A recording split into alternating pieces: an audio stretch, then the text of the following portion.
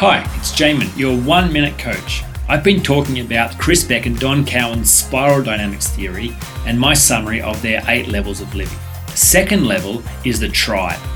The focus of this level is on rituals, culture, family bonds, and on working out who you belong to.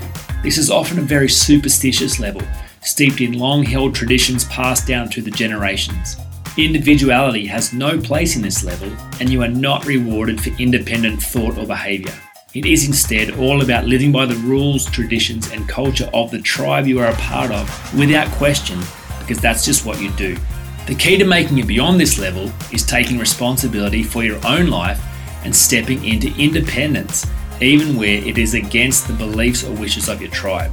For you to grow, you will need to find your voice. This will mean at some point you will need to rebel from the tribe. For more information, go to oneminutecoach.com.au.